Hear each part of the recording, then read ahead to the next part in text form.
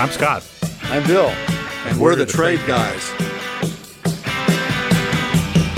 You're listening to The Trade Guys, a podcast produced by CSIS where we talk about trade in terms that everyone can understand.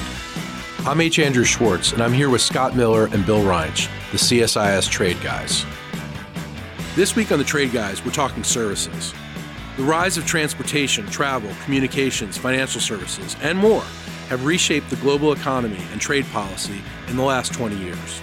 But is Washington embracing the new services economy? We'll discuss all that and more on this episode of The Trade Guys.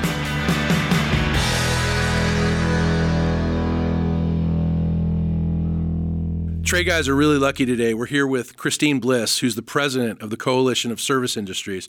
Christine has a lot of expertise. She was previously the assistant U.S. trade representative for service, investment, telecommunications, and e-commerce, and she was responsible for overseeing all multilateral, regional, and bilateral negotiations and policy issues for those areas within USTR. Christine, welcome to the Trade Guys. Well, thank you. It's great to be here, and I really feel now like Services has made it, that I was invited to be on the program. This is great. Well, Bill and Scott are really excited because we've been talking about We've been steel, talking about cars and steel for the last 3 months. And soybeans. Finally, we could talk about something else, and soybeans. It's a great relief to change the subject for Well, once. you may not be that relieved because actually Services is a big part of the picture on cars and soybeans. Well, explain that. Okay. Cars and Before soybeans. we even let's back up. Before you even do that, here at the Trade Guys, we think that we provide a service. Mm-hmm. We're trying to educate, but and do we export and the service? But are we a service, or what is a service? Explain to our listeners what a service is. Okay. Well, there are certainly attempts at more wonky technical definitions of what is a service. But what we like to do at CSI is to say you can't make it, move it, or distribute it in any way without a service. And it's a simpler way of just trying to illustrate that there is almost no aspect of our daily lives that aren't impacted by or don't rely on services. And in fact, all of us are engaged primarily in services activities. So, yes. So the Trade Guys are a service. So the Trade Guys are definitely a service. I knew we were providing a service. And a great public service, too. I just want to say that. And we're digitally enabled. And you're digitally enabled we do service. Export our services because Exactly. we have foreign listeners. Our producer, Fran, is here, and she's providing a service. Well, but Scott, actually, maybe this gets a little too wonky, but so when services rules were first developed, it was thought by the economists that you needed to sort of talk about the different ways that services are delivered. So I will just use maybe one bit of technical terminology. Nothing gets too wonky for Scott. Okay. That's why I'm here. But you've lost me already. Okay. So it's There you go. We interrupted. I am sorry. So there are basically what are called 4 modes or ways that services are delivered. Got it. They're delivered on a cross-border basis, meaning that you, Scott, are sitting I'm in here Washington, in Washington. And I have a listener in Belgium. In Belgium, exactly. So you are delivering a cross-border service. In the sense, you're talking into the microphone. I don't know if you're broadcast, how you're delivered, you're streamed over the internet, but as a result, that service is electronically digitized, sent over the internet to the consumer in Belgium. So that's an example of a cross-border service. Okay, makes but sense. Interestingly, there can also be a Belgian who comes to the United States, and maybe they're a tourist, and maybe they go to their local American Express office, and they say, oh, I'm out of money, or they go to a local ATM, and they say, oh, I need some cash. The minute that they press that button, put in their card, get the cash out of the ATM, that's also a service. Right. And that is a cross-border service as well. That's a service export. It's a service export. And it's delivered in the United States. So there's the cross-border piece that works both ways. Mm-hmm. Scott delivering his message to the person in Belgium, the Belgian coming to the United States getting money out of the ATM. Then there are 2 more modes, which a lot of people, I know Bill certainly is not one of them, but forget about. And the first one is investment, or called commercial presence. And what's interesting about services is the biggest portion of services from the United States is actually as a result of foreign direct investment.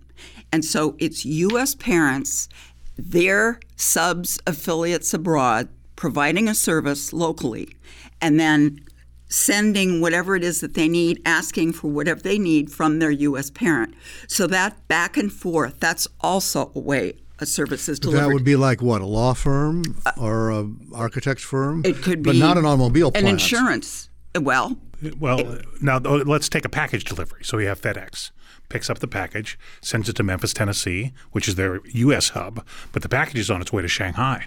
And so there is a FedEx distribution center in Shanghai that receives the package, delivers it to the ultimate recipient, and sort of remits all the paperwork electronically to FedEx Memphis. What happens when the package ends up with Tom Hanks on the island and Wilson and that whole thing? Then somebody makes a movie. Yeah, all right.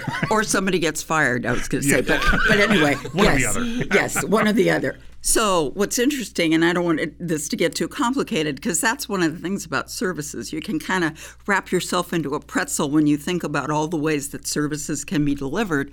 But the delivery example that Scott brought up could be a combination of cross-border, in the sense that there might be something in Memphis, maybe some paperwork that has to be done and processed in Memphis that's sent across the border that's used by that hub that's in Shanghai or wherever it is in China. Correct. So it would be both via the investment that's made and the airlines or the airplanes they have in China that are delivering those packages, as well as that cross-border piece as well. But back to Bill, though, and this is the fourth mode, and that is by the entry of people into the foreign territory of another country or into the U.S. And that is also a very, very important way that services are delivered. So this is tourism. Well, no. More likely, it's an assignment of an official or an executive. For instance, I used to work for a big company in Cincinnati. I was assigned to work in their Toronto office for 3 years. Yeah. Okay. I was a Mode 4 service export to Canada for the 3 years. You, Scott, were an export. I was an export. And then I was re-imported to the United States. I love it. Returned to sender, as it were. But maybe the easiest way... That would be Elvis, right? Yeah. All right. Yeah. Maybe the easiest way of Don't get me started. thinking about it is that we're talking about people that themselves are services suppliers. Right. So they're not tourists. No, right. They're the ones that are doing your computer processing if they're coming into the United States, or vice versa. You, Bill, might be going over to Belgium to do some consulting. If for example, if you had a business that did environmental consulting, you might go over there, be hired. Or if you were a lawyer, you might fly in. So what about students?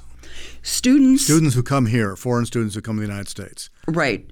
They would be consuming a service in the United States. So that would be an export, right? Like the tourist at the ATM. Exactly. Yes. Mm-hmm. Right. So their tuition is an export, a services export.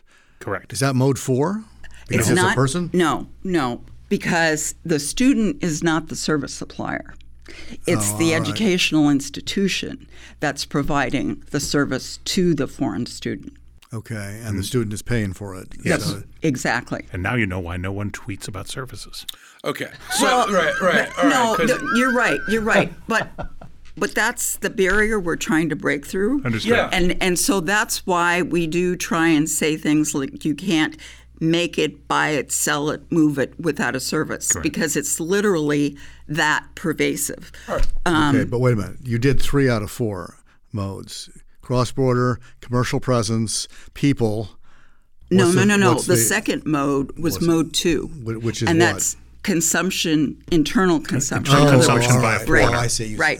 That's Mode 2. We didn't number them properly. Right. Bill hasn't had Exactly. his coffee yet today. That's Exactly. One of those things. Let's be careful with the we Bill. here. I did have a bagel, though. So Oh, good, I'm ahead of good. the game. Okay, I get it. Good. But I know that among many other things that Bill has done, he spent a lot of time on that fourth category, Mode 4, where it's the people themselves Movement that are of supplying persons, the yes. service. Right. Yes, which is in part a controversial thing because it's all the H-1Bs, right? Right. It's the visas to come study here in the United States. No, to come work here in the United States. Come work here. Yes. It's all the Indians that work in Silicon Valley doing software coding, among other things. Right, exactly. Or engineers who are coming here, science, technicians, all kinds of people. Yes. Right. It's specialty occupations. One of my staff members is from Ireland, and he was here on an H-1B until he got his green card. So it's all over. It's prevalent. Fashion models can be H-1B. That's another category. Interesting. It's really specialty occupations, not students. This was an issue with the First Lady, was it not? Melania was fashion model who came on an H-1B. She was a service export. Yes. I'm not going to call the First Lady a service export. She's no longer a service export. She's a first lady. She's the first lady. Okay. But there ought to be a lesson there for the president when we do immigration policy. But that's another story. That's another story for sure. Right. Well, the president talks a lot about goods, and the U.S. goods trade deficit with China grew from $83 billion in 2001 to $375 billion in 2017. So that's the story that he's talking about. That's the narrative that he and his trade advisors are constantly talking about. The other side of this is that on services, the U.S. maintains a consistent trade surplus in services. Can you tell us about that? Yes. So particularly on the export side, we have about, right now, I think it's around $40 billion in services export surplus. And on to China. To China, yeah. And on the investment side, interestingly, our investment into China has declined somewhat. China's investment in the United States has declined precipitously.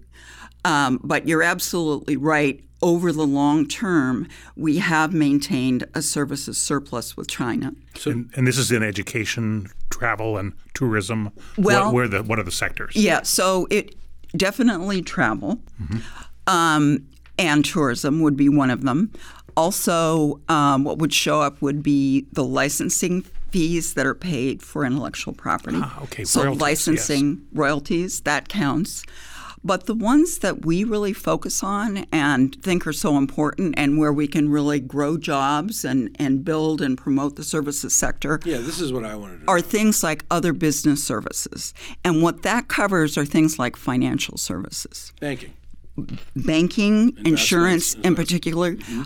For example, just to give you an example, the securities rating service like S&P Global just recently set up shop in China for the first time, I believe. Okay. And so that would be an example of a financial service where you'd go over, establish to provide the service. And it would be an example of U.S. market access. Similarly, China in the last 2 years announced loosening on insurance. So it's easier to get a larger share of insurance companies in China. Has that actually happened? Well, they announced it. But they announced it. It's still in limbo, I would say. Another area that's still in limbo, the United States won a case against China in the credit card area, and U.S. credit card companies are still waiting to be awarded licenses to provide their cards in China, even though we won that case, I think it was back in 2011, 2012. And that's the kind of thing that would really benefit us in terms of a trade surplus, I would think. Well, I would separate the two. So the trade surplus goes to what we're able to do right now. Yeah. And that's a good thing. And as Scott was saying, a lot of that surplus is from things like travel and tourism and licensing. Some of it is from areas like financial services. Sure. But not as much as there could be and should be.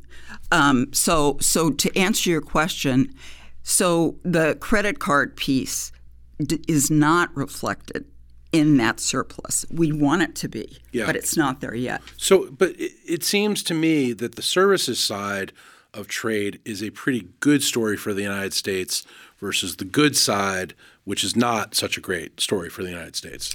That's absolutely right. And what it also points to is the importance of making sure that services is a really key part of the U.S. trade agenda going forward. Because that's a big part of the upside we have Absolutely. in the rest of the world. If you think about the sort of the world-class financial services, banking, and insurance companies who are succeeding in this intensely competitive U.S. market, they have skills, they have products and platforms that would be of great interest to consumers elsewhere in the world, and they have trouble getting in and serving those customers. So we're much better at this point at doing things like that as a country than making things. Well, Is we're that great right? at making some things as well. We make high-tech things better Yes. than anybody in the world, machine Right. tools and high technology equipment, airplanes, things like that. Yeah. You want a toy airplane, it's not going to be made in the U.S., but you want a real airplane, go to Boeing, okay? Yeah. So we do make some great things, but we also have a key edge in services,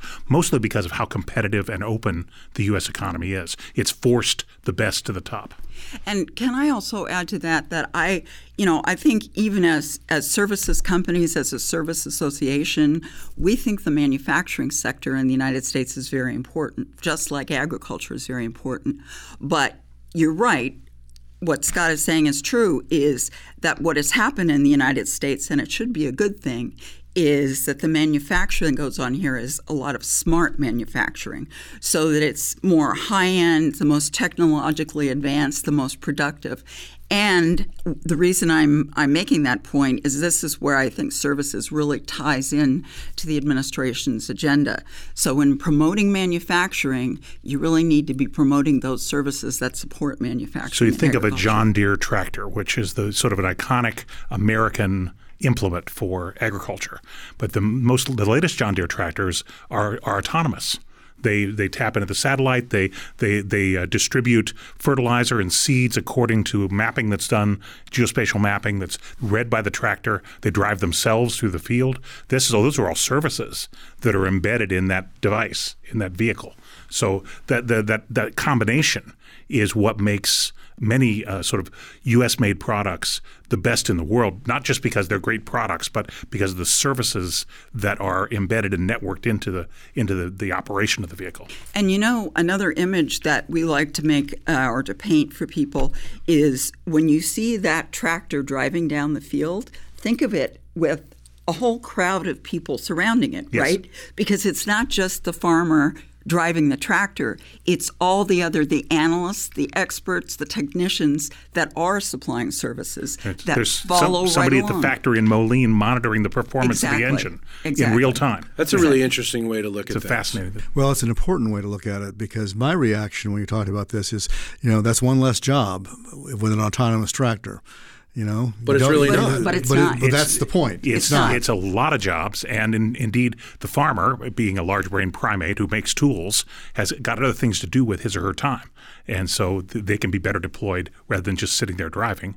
So it actually works very well for both the farmer and all the support people who help make it go. Are you able to quantify those jobs?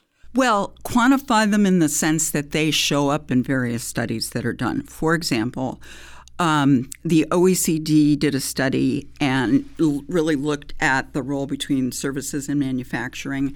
And I think the figure they came up with is about 60% of the jobs in manufacturing, and this I think was an average over multiple sectors, was about 60%. So I can't give you, X million, but just to give you an idea of the magnitude. There's another measure that's out there, and I don't have a number on the tip of my tongue, but it is being measured, and I think our Commerce Department is looking at trying to do this more, is for every goods export, there's a certain value or amount of services that's embedded in that goods export. And that doesn't really show up, and that's not – anyway. So who are the CSI, not to be confused with the television show, Coalition of Service Industries, who are your members? So my members are really a cross-section of quote-unquote service suppliers, meaning they're companies that you go to move, to finance, to distribute, to set up your telecom networks, your IT networks that you go to for software. So we have members ranging from Chubb Insurance, Citibank, J.P. Morgan, to Google, Amazon, Walmart. I've heard of those. Right. But then we also, and many of those companies, interestingly, and then the credit card companies like MasterCard, Visa, but also media and entertainment. So Disney. I was going to ask you about media and entertainment. That has to play. That's always been one of America's greatest exports. Right. Is our cultural. And still is. And the interesting thing, as you know, that's happening there is it's not just that traditional sector that we think of, the familiar names, but you've got Amazon, you've got Netflix, you've got others that are producing content. So it's really that broad spectrum of services industries, and this association has been around since 1982, and it really started when people started to look at the idea of services and how important they were in the economy, and shouldn't we be developing trade rules? So what are some of the tough issues that your members face in the international trade space? So two baskets. There are, on the one hand, there are traditional kinds of trade barriers, like limits on the amount of foreign investing that you can do. There's also the idea of whether on a cross-border basis you have to actually establish to provide that cross-border service. Like Scott, would he be prohibited in Belgium from providing his service across border? I would hope not. Well, no, and that's but it's actually an open thing. question. But, so these are the market access issues that services companies face. Right, but I mean, everybody wants Scott all over the world. We want to give the people what they want. Well, Scott's special. Yeah. So maybe we should. If you think about American movies, wait till I get to Bill. You think he's special? Let's do movies. Is a movie a service, or is it a movie a good? Well, so there is the digital content. So when a movie is transmitted electronically, then it is digital content. So it's not technically a service, but it is transmitted via a service. So it's becoming more complicated, though, because, and in addition, now content is often streamed. So streaming itself is a service and maybe a little different than just electronically transmitting it. Distribution is a service. Right. The product is a good. Right. Well, no, I don't think Disney would say a movie is a good either. No, I don't. That has been a gray area for a long time. I think they would say when you have the film in the can, the old-fashioned, then that could be a good, and there'd be a tariff classification. Yeah, it was an object. It had weight. It exactly. had mass. Yeah, exactly. When we used to have record albums, that was a good. Or even when it was on a floppy disk. That's when it got a bit more complicated, but at least there was a physical thing. But now that you have digital content, it's all broken down into bits, then Bill's right. That's not necessarily a digital service, but it's generally referred to as a product, a digital product. And the way that the United States and other countries have treated that is to say you should give that digital product non-discriminatory treatment. Now, but when Disney, let's say it's Disney wanting to show films in, let's say, China, or any place with screen quotas. Right. Okay. The first barrier they didn't face was transmitting the bits, okay, and getting the movie, the digital content into the country. But then they are limited to the number of screens they can use. So there are other market access barriers behind the border. Right. There are. And not that we want to go down that road because it can get more complicated, but there is an old case that was brought against China with respect to their barriers in the audiovisual sector and to movies in particular. Yes. And the way that was resolved was by negotiating a certain number of films that can be sold in China every year. So in that sense, there still is the traditional barrier that has to be faced, even though the movies themselves are now digitized and being streamed electronically. Classic example of managed trade, actually. Yes, that's right. They cut a deal with, you get so many movies, and that was it. And then, of course, it's overcome by technologies because we all watch movies on our laptops these days. Yeah, or iPads or even phones. But that leads me to the second bucket.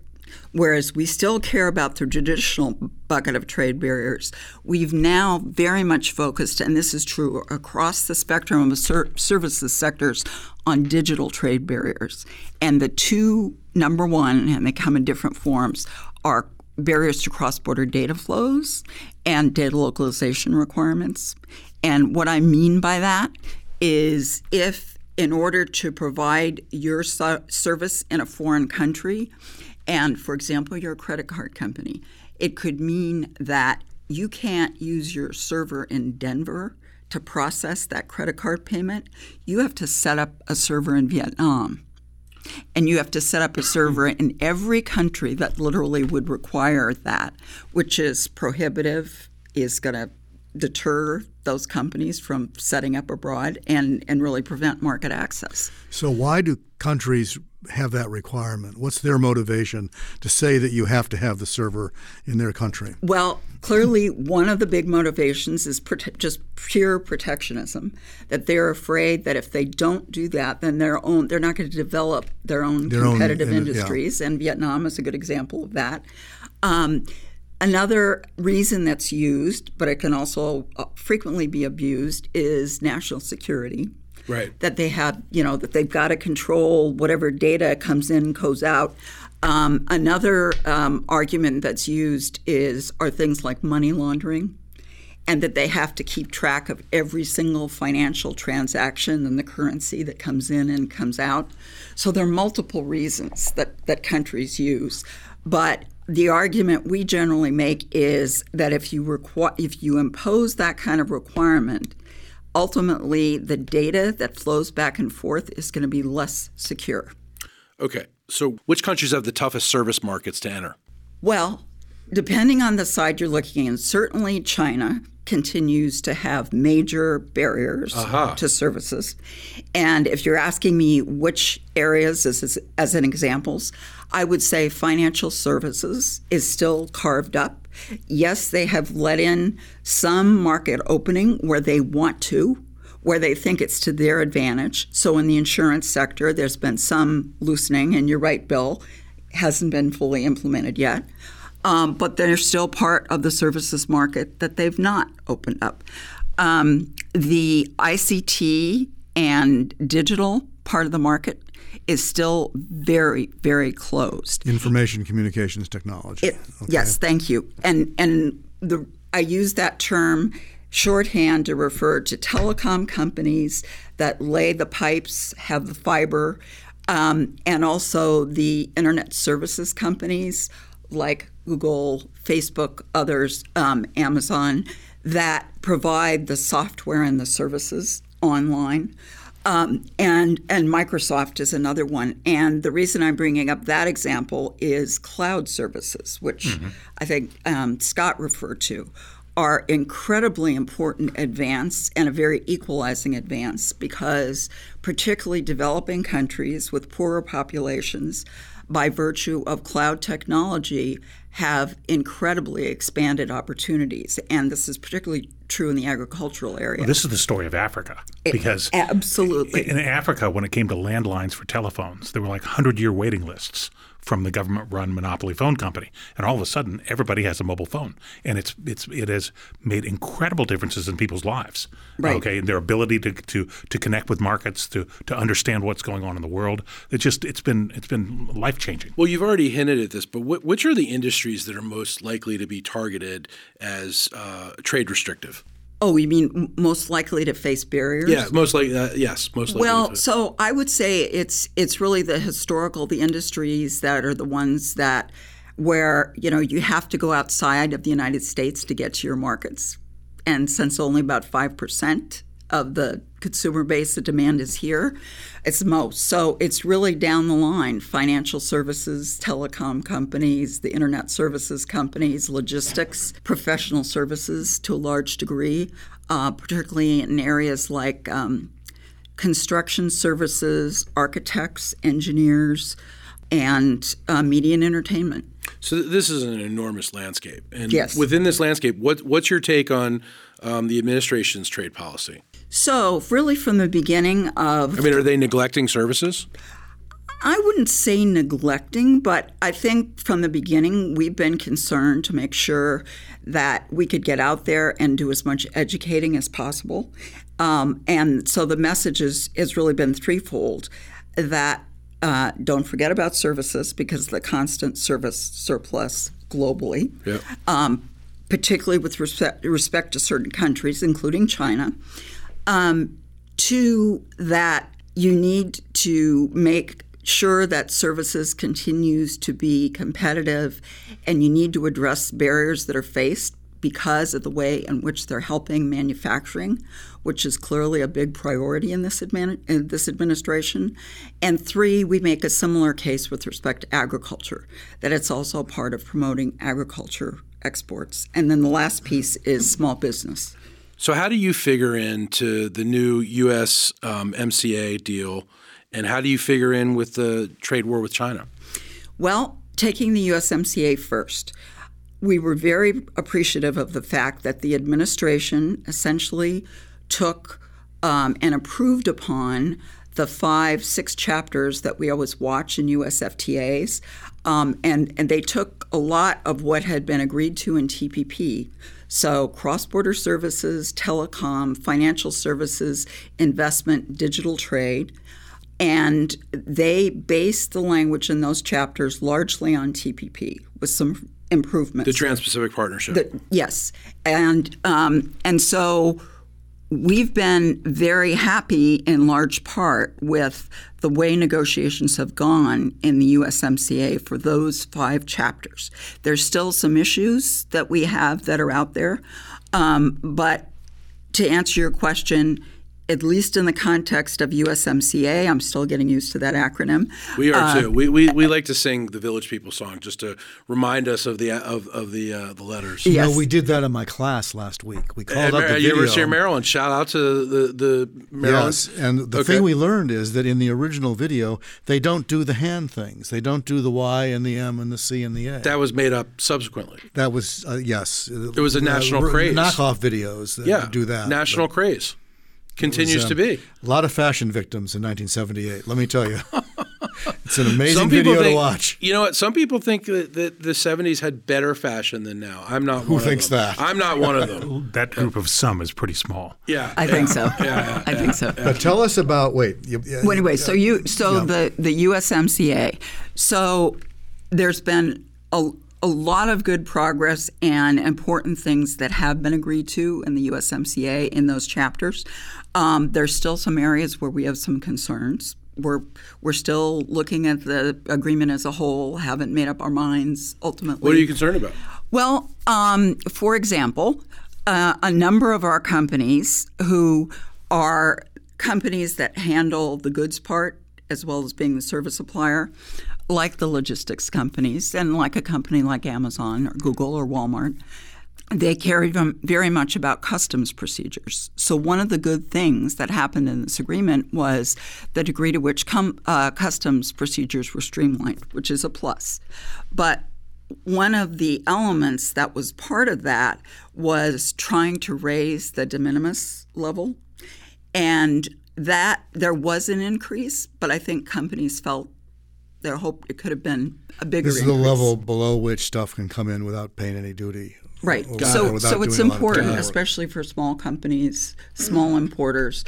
So that's one piece. And then there also is a provision that in the agreement that says the U.S. can reciprocally reduce its own de minimis level, which right now was set at $800, which was seen as a big legislative victory. And so companies just want to make sure that that never happens. But it would take Congress to do that, right? Because that's in law. Right. So that's concerning. And then although for financial services there was a huge win, and that is for the first time ever, there's a prohibition on data localization barriers in financial services. That had never been included in a trade agreement. But alternatively, a lot of concern about the carve back in investor-state dispute settlement, that narrower protections, which continue to be really important to services companies. So nervousness about that. And then the last thing, I won't give you a big laundry list, is procurement. And there is real concern because what happened in the agreement is for Canada, there are no procurement commitments, and you just have to rely on their existing WTO commitments. And for the financial services crowd, that's not good because there are no financial services commitments. On the Mexico side, they're basically just bound at NAFTA 1.0. And in that regard, there were no commitments on financial services. So also concern there because U.S. financial services companies have a very, very big stake, particularly in the Mexican So you still need to work through a bunch of things with the USMCA. Well, we're thinking about all those things, but at the same time, are recognizing there are some very good things. So it's really looking across the board. What about China? So for China, it's second largest U.S. Services export market. Huge potential. Investment is very important in that regard. And so if your question is really what about on the tariff side, what does that mean for services? What we're concerned about, and we've said this publicly, is that as the tariffs have escalated, it's affected and is affecting services in two ways. One is there are those companies that actually have goods that are involved in the services that they supply. Their services are wrapped around the product in one way or another. So, and a lot of those items were on the most recent list that was approved for tariffs, so that's a concern. But then there's also the concern that what happens when you reach the limit, if China counter-retaliates and then reach the limit of U.S. exports, what's left? And it's services, basically. And so we're concerned about potential counter-retaliation on non-tariff areas and services. So these are services delivered beyond the border into China, but affected by domestic regulation. Right. Yeah. So licensing. Right. So it is of great concern. So what we've said was we think we know that the Chinese practices subject to the 301 investigation are egregious, need to be addressed, but we just think engaging in negotiation is the way forward. So how do you keep services on the forefront with an administration that is trying to keep goods in the forefront? Well, as I say, it's a constant round of activities of meeting with the administration, making our arguments, putting on events like the Global Services Summit. Do you feel like they're hearing you when you meet with them? I think there is. For example, we had Kevin Hassett, chairman of the CEA at the summit, who was talking about the importance of the services sector in the economy. I don't think we've ever had a CEA chair at the Services Summit, so I think that's progress. We had Secretary Ross at the summit last year, talked about the importance of services. This year we had Undersecretary Kaplan deliver a similar kind of message. We've had a meeting with Deputy USTR Mahoney, who's in charge of services, who also said, we get it. We know services is important. So I don't think it's the case that there's a complete lack of recognition. I think it's just, we have to keep pushing and we have to keep making the case. Similarly, on the Hill, we undergo the same exercise. And I think on the Hill, we have over the years built a better base of understanding about the importance of services. It's a smart thing to invite officials to an event because they'll want to show up because it's exposure, it's a chance to articulate the administration's position, whatever it is. But they also know if they're coming to your event, they have to talk about services. There's no point in coming to the Services Summit and talking about cars. So that means they have to prepare. And in the process, and they have to have something to say. They have to have something to say. So in the process, they learn about it and they cough something up that might or might not be useful. No, that's absolutely right. And that's why, for example, we were so appreciative that Chairman Hassett was willing to come because, he gave his perspective, which we might not agree with 100%. But at the same time, he talked a lot about the services economy. And he was the one, was he not, that referred to all previous trade negotiators, presumably including you, as feckless? Yes. Is that right? Yes. You didn't punch him out, did No, you? no. We're thin. We're very thick-skinned. The CSI is a great example of an industry moving its issues forward and staying out of the Twitter timeline, which probably both have benefits. We hope so. If you need guests at your summit next year, invite the trade guys. We will definitely do that. We actually have done that in other contexts. Yes, yeah. So we did it for WITA. Yeah, we hit for the one of road their once in a events. while, so we'd be delighted to be part of. I your think event. that would be great. I absolutely. Not and, that we're soliciting or anything. No. Nothing like a Trade Guys Roadshow. And let me also in return just say, I know we follow all the great work that CSIS does all the time. So if we can work with you to create maybe more of a program on services, that would be great. We're there. All right. Just remember, there's only one letter difference between you and us. Yeah, that's right. And people confuse the us with a S. TV show, too. So, I mean, Not often. you'd be surprised. I don't think we look like the people on that show, but Well, this is Mark Harmon. On a isn't good it? day. That's On a- NCIS. That's yeah, NCIS, yeah. That's CSI. Also, Yes. just one letter off. So Yeah.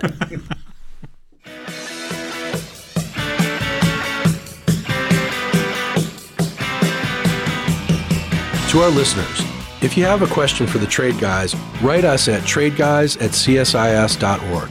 That's tradeguys@csis.org. We'll read some of your emails and have the Trade Guys react to it. Thank you, Trade Guys. thanks, Andrew. You've been listening to The Trade Guys, a CSIS podcast.